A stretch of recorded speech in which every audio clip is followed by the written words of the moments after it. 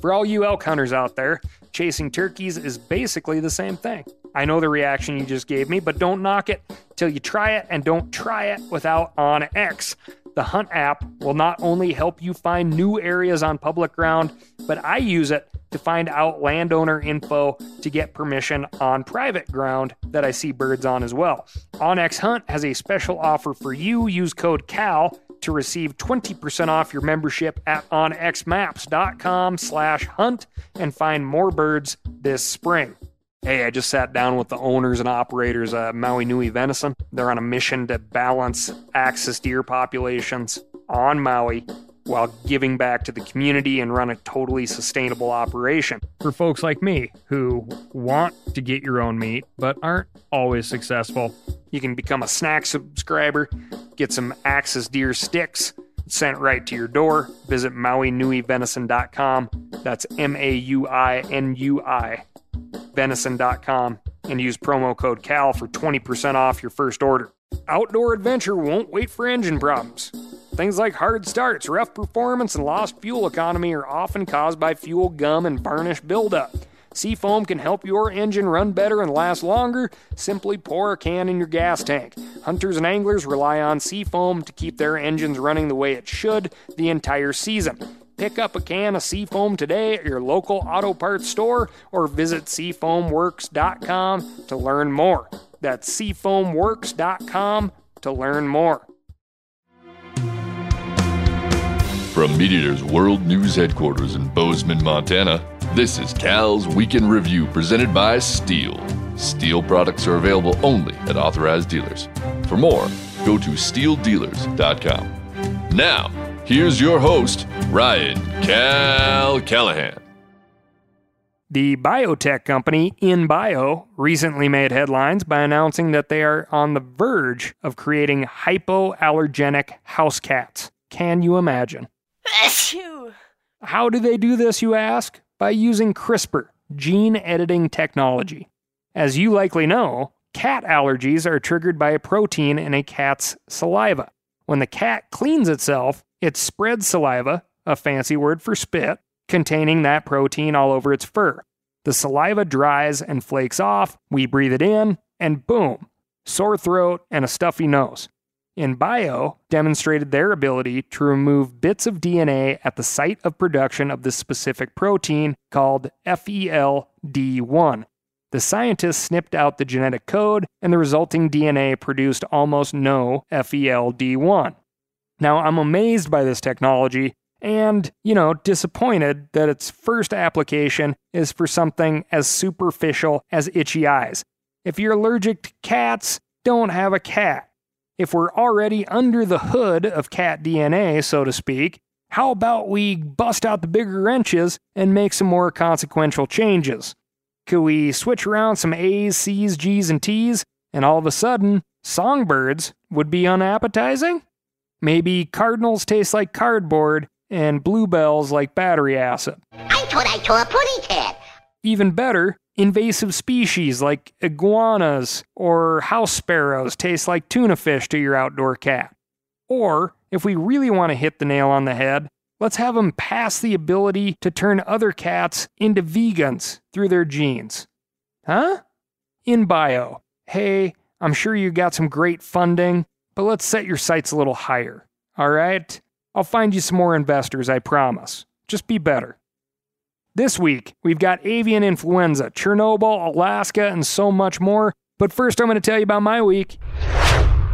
And my week, well, it's been pretty snort-focused. That little yellow dog does a really good job of pointing out where my training abilities have fallen short. I think, like most of us, we've kind of gotten in the trap of not quite springing up with the spring. A little apathy, maybe. Well, new sheriff in town, little lady. Heel means heel. One blast on the whistle means sit. That bumper better come to hand and not drop until I say drop. And when I slap my chest, you better sprint over to me and jump into my arms because it makes me feel good and it's really frickin' cute. We got big bird season plans ahead. Training starts now. As far as other updates go, the MeatEater Land Access Initiative. We have over $100,000 in the bank right now. That is a big chunk of change, and we're going to do some good with it. So keep sending in submissions. We've received a few for boat ramps and landlocked parcels, some lonely places, some popular ones.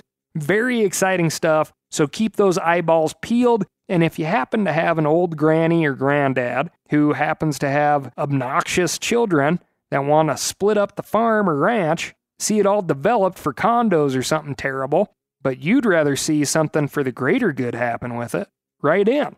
And if we can't help, I'm more than happy to point you in the right direction.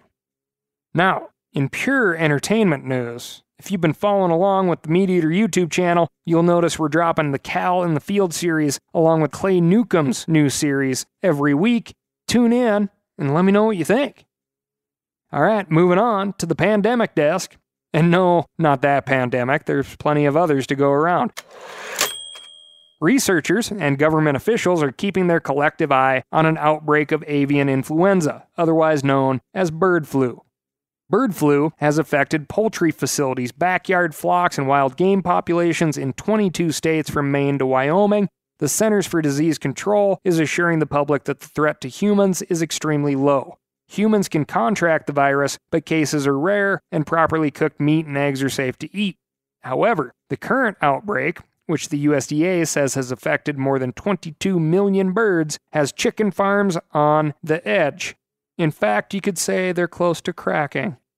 The bird flu outbreak in 2014 and 2015 killed more than 50 million domestic birds and led to approximately $3 billion in agricultural-related damages. Right now, it looks like the latest outbreak has spread across a larger geographic area than the epidemic last decade. Bird flu doesn't just affect livestock. Waterfowl, raptors, and wild turkeys can also carry the disease. In the last few months, the USDA has found bird flu in wild birds all over the country. Snow geese have tested positive in North Dakota, Colorado, Iowa, and New York. Ducks have tested positive in New York, Tennessee, and North Carolina. And if you can believe it, Canada geese have tested positive far outside of Canada in states such as Illinois, South Dakota, and Nebraska. In response, the USDA announced on February 11 that it plans to increase its surveillance efforts on all 4 migratory flyways. Wild birds often do not show symptoms of bird flu, but they can carry it to areas that are currently unaffected. To help reduce the spread, the USDA encourages hunters to wear gloves, wash hands, and dress game birds in the field. Scientists have also been worrying that wild animals will also spread another highly contagious disease, COVID-19. We've covered how white-tailed deer appear to be a reservoir for COVID, but researchers believe other wild animals could perform the same function. That's why biologists working on a Native American reservation in Minnesota are testing bears, moose, and wolves for COVID-19. According to the Associated Press, scientists are concerned that COVID could evolve in wild populations and jump back to humans in a much more contagious or deadly form. Much like the USDA is tracking bird flu to keep it in check, scientists are working to find and stop a COVID-19 outbreak before it makes the jump to humans. That work involves a certain amount of risk. Researchers have collected samples by sticking a swab up the nose of a hibernating black bear, and one biologist told the AP he was almost bitten trying to perform the same task on a wolf. Wait till you try a badger, buddy. And as you know, if you've ever had one of those COVID swabs shoved way up your nose, possibly into your brain, then you understand how the wolf feels. Moving on to the Ukraine desk. Russian troops rolled into the Chernobyl nuclear research facility on February 24, and after a brief scare about a fire in a nuclear reactor, the invading force seemed content to stay put and hold about 100 researchers hostage. Also held hostage, all the wildlife research being conducted at the site. Thanks to Cole Sosebee from the University of Georgia for bringing this story to our attention. For decades, scientists have conducted studies in the Chernobyl exclusion zone to investigate how the ecosystem has survived and evolved since the nuclear disaster in 1986. Those studies are used to inform forest management and environmental policies, as well as how animal populations respond to radiation. A University of Georgia scientist named James Beasley had a trip planned for March to investigate the ways wildlife responded to large-scale ecological disasters. As you can imagine, that trip's on hold. While you've probably seen stories about animals with extra appendages or large tumors, Those serious mutations were largely only seen in the years directly after the disaster. One of the most interesting things scientists have discovered about Chernobyl is the extent to which animals have not been affected. Humans haven't been allowed to live in the exclusion zone since 1986, and the animals have moved in. Today, the zone is home to bison, boars, badgers, wolves, foxes, ravens, swans, and wild horses, among many other species. One scientist told National Geographic in 2016 that there's a higher density of wolves in Chernobyl than in Yellowstone. Did you hear that? A higher density of wolves in Chernobyl than in Yellowstone. For you highly vocal, poorly informed Yellowstone wolf folks, have I got a destination for you. Not all animals are thriving. Studies of bees, butterflies, grasshoppers, and other invertebrates have shown harmful effects of radiation on reproduction.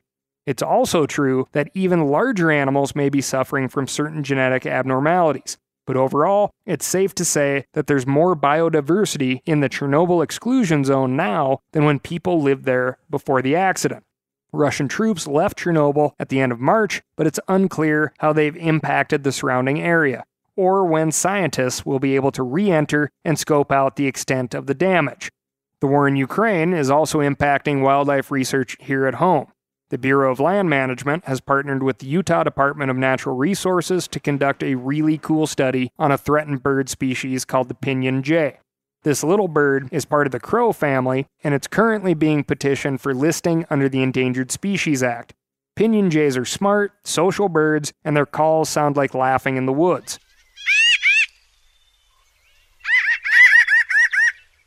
Jordan McMahon, one of the BLM researchers on the Pinyon Jay project, told me that the bird population has declined about 85% in the last 100 years, which is the steepest decline of any woodland bird species. Listing under the ESA may be necessary, but it would have significant impact on industries across the western United States since the pinyon juniper habitat comprises a major portion of public land. To gather as much information as possible about the pinyon jay population, researchers have fitted 7 of these birds with little GPS backpacks. For the first time ever, researchers will be able to track bird movement in real time to determine habitat use and requirements. Here's where Ukraine comes in. According to McMahon, the GPS data is routed through the International Space Station via a contract between Russia and Germany. That contract has been suspended due to the conflict, and it's unclear when it will be reinstated. For now, researchers have stopped fitting pinyon jays with GPS tags because they aren't sure whether they'll be able to access the data. Basically, the only way these tags can work is through the current system that's set up, which is completely choked off at the moment. It is a sensitive species, so we don't want to cause any undue stress to those animals if we don't have to. The people of Ukraine have more important things to worry about than the pinyon jay population in Utah. In the list of reasons to end the war, this is, towards the bottom for some. Still, it's another reminder that what we do as humans can have far-reaching and unpredictable effects on wildlife and the wild places we explore. For all you elk hunters out there, chasing turkeys is basically the same thing. I know the reaction you just gave me, but don't knock it till you try it, and don't try it without OnX. The Hunt app will not only help you find new areas on public ground, but I use it to find out landowner info to get permission on private ground that I see birds on as well. OnX Hunt has a special offer for you. Use code CAL to receive 20% off your membership at onxmaps.com/hunt and find more birds this spring. We've all seen plenty of gadgets and fads come and go, but here's one product that stood the test of time: Seafoam Motor Treatment. Lots of hunters and anglers know that Seafoam helps engines run better and last longer. It's really simple. When you pour it in your gas tank, Seafoam cleans harmful fuel deposits that cause engine problems. I'm talking common stuff like hard starts, rough engine performance, or lost fuel economy. Seafoam is an easy way to prevent or overcome these problems. Just pour a can in your gas tank and let it clean your fuel system. You probably know someone who has used a can of Seafoam to get their truck or boat going again. I guarantee you've listened to them because I use it regularly. People everywhere rely on Seafoam to keep their trucks, boats, and small engines running the way they should the entire season. Help your engine run better and last longer. Pick up a can of Seafoam today at your local auto parts store or visit seafoamworks.com to learn more.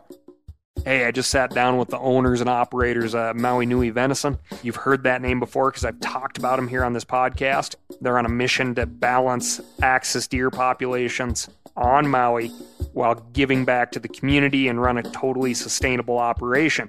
Now, it's wild axis deer, which is an invasive species, but this operation is monitored and observed by the USDA, and they can commercially sell axis deer. Last time I went out to Maui to hunt axis, I did not kill one, which is where Maui Nui Venison would come in very handy for folks like me who want to get your own meat but aren't always successful and still want to have something in the freezer or handy in the form of a snack stick that is as close to getting your own as you can get, which is what Maui Nui Venison is. You can become a snack subscriber, get some axis deer sticks sent right to your door. Visit MauiNuiVenison.com. That's MAUINUI venison.com, and use promo code CAL for 20% off your first order.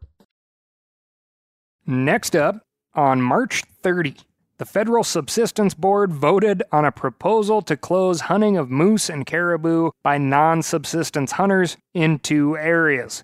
Management Units 23 and 26A in Northwest Alaska, a total area the size of the state of Michigan. The top-line takeaway is not great. Despite a wide majority of public comments at the public hearing opposing the closures, millions of acres will be closed to non-subsistence hunters without any clear relationship between that hunting and the health of moose and caribou populations. But the details of the final determination are more involved and tell a slightly more encouraging story. The original proposal was titled WSA 21-01, but the final decision split the ruling into 2 parts: WSA 21-01A for caribou and -01B for moose. -01A, the caribou side of things, closes the Noatak National Preserve, which is almost entirely in Unit 23, but also includes a small stretch of land along the Nagu River. Remember, ASKCAL at themeateater.com. You can correct that pronunciation. Anyway, it's in Unit 26A. Also close is BLM-managed land between the Noatak and Kobuk rivers, which is also entirely in Unit 23.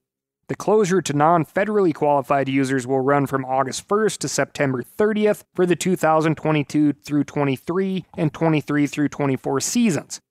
01B, covering the moose hunt, closes all of Unit 23 for the same period of time for the same 2 upcoming seasons. Moose hunting will still be allowed by non-federally qualified users in Unit 26A. So that's the bad news. The good news is, even though the restrictions did pass, they are much less sweeping than what we had originally been proposed. Much less land, almost none of Unit 26A, and a much shorter period during the season. Our calls, emails, and testimony didn't get us the whole loaf, but they got us like a partial loaf. Or rather, whatever part of a loaf sits outside the Noatak and Kobuk rivers during August and September. 2 years from now, the same decision is going to come up again. We're again going to testify according to science and good management, and maybe we get, some more of that loaf. And, speaking of science, as we covered back in episode 141, the real threat to caribou and moose in this area isn't the negligible impact of non-subsistence hunters, but rather the dramatic delay in the onset of winter weather. Over 2 months over the last 10 years, according to the U.S. Parks Service, winter has been delayed. So, instead of a lot of hand-waving about this or that hunt, how about the Subsistence Board does some work figuring out how to help the herds contend with that issue? Send your thoughts on the matter to the Federal Subsistence Board Policy Coordinator, Robin Levine, at 907-786-3353, or Robin, 2 B's, _Levine at fws.gov. Last episode, we singled out the town of Cape Coral, Florida, for a little ribbing about the ordinance passed there recently outlawing fishing under bridges. So on this episode, we thought we'd give you something positive the state of Florida has done. The acquisition of 7 parcels of land covering over 17,000 acres to become part of the Florida Wildlife Corridor. a series of linked easements and protected lands that allow for wildlife migration across the state. The total $32 million for this recent purchase was put up by a combination of several state, federal, and nonprofit entities, including the Florida Department of Environmental Protection, the U.S. Forest Service's Forest Legacy Program, the USDA, and the United States Air Force Readiness and Environmental Protection Initiative, as well as private foundations. The larger Florida Wildlife Corridor is a network of over 17.7 million acres of land, 9.6 million of which is already conserved. The remaining 8.1 million acres has been identified as key opportunity for future conservation, and these latest 7 parcels add to that protected habitat. Similar patchworks are being identified and conserved piece by piece elsewhere in the country. For instance, the Staying Connected Initiative, or SCI, which is creating a migration corridor across the northern Appalachians and Acadian area of New York, New England, and Canada. One highlight of these recent Florida acquisitions is the Wolf Creek Forest in Santa Rosa County, almost all the way west in the Florida Panhandle. This 7,868-acre tract will span a current gap in the largest contiguous longleaf pine landscape in the world, home to 900 species found nowhere else on Earth, including 30 federally threatened and endangered species, such as the eastern indigo snake, the red-cockaded woodpecker, and the panhandle lily, and the primrose-flowered butterwort. The Wolf Creek Forest parcel will be managed as part of the Blackwater River State Forest, where you can fish for largemouth bass, spotted bass, bluegill, sunshine bass, striped bass, black crappie, and channel catfish. Whew, that's a lot of species and a lot of fun. Let's hope that at least partially makes up for the loss of underbridge fishing opportunity elsewhere in the state. Moving on to the legislation roundup, and we're just going to focus on 2 bills, so breathe easy. First up in New York, a lead ammo ban on state land as well as any land contributing to surface water in New York City passed the Assembly, and the companion bill, S5058, seems close to passing the Senate. As we've covered in the past, we support limiting lead on the landscape, especially with waterfowl and in areas where raptors ingest lead from gut piles. But imposing a ban in this area where the effects are less well established puts an undue burden on hunters, especially those with lower incomes, especially during the current ammo shortage. For many, this would be a de facto hunting ban or an irresistible invitation to break the law. New Yorkers, call your senator to oppose S5058, and while you're at it, call the Department of Environmental Conservation and register your opposition there as well. The bill may already be headed to Governor Hutchel's desk by the time you hear this, and, she's likely not to pick up the phone and get advice on whether to sign it from the DEC, so let's make sure they know how you feel about it. And finally, just call the governor herself. She's been willing to veto bad bills before. Next up is Delaware, where SB 4308 seems likely to come to a floor vote soon, known as the Comprehensive Conservation Finance Act.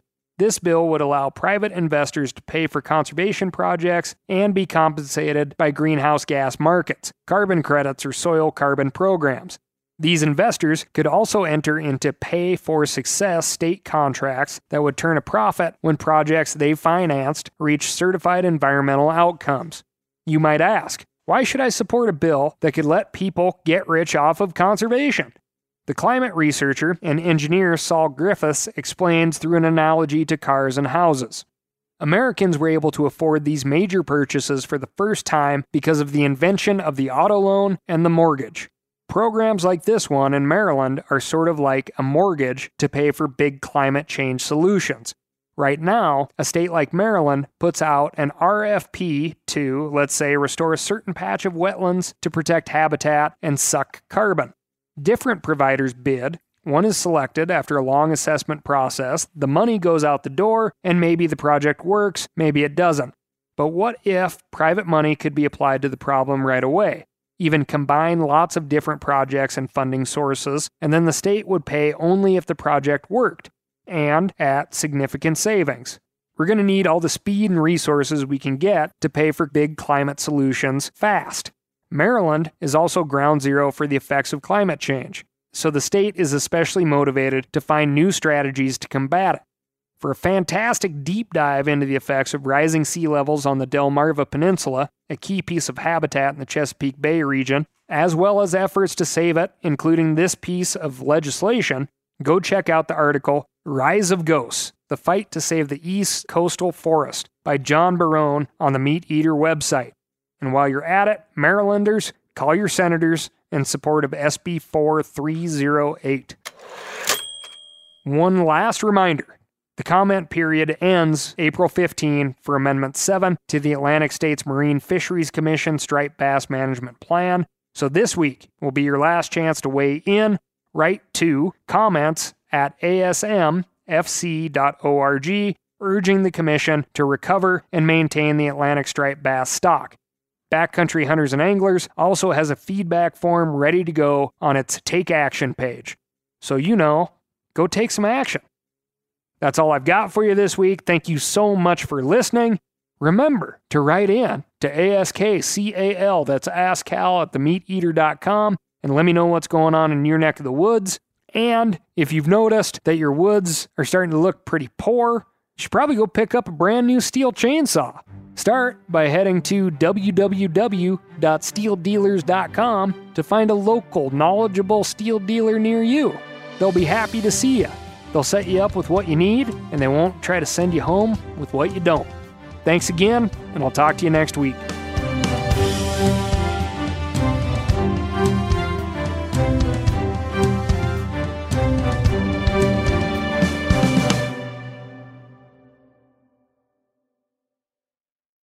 Outdoor adventure won't wait for engine problems.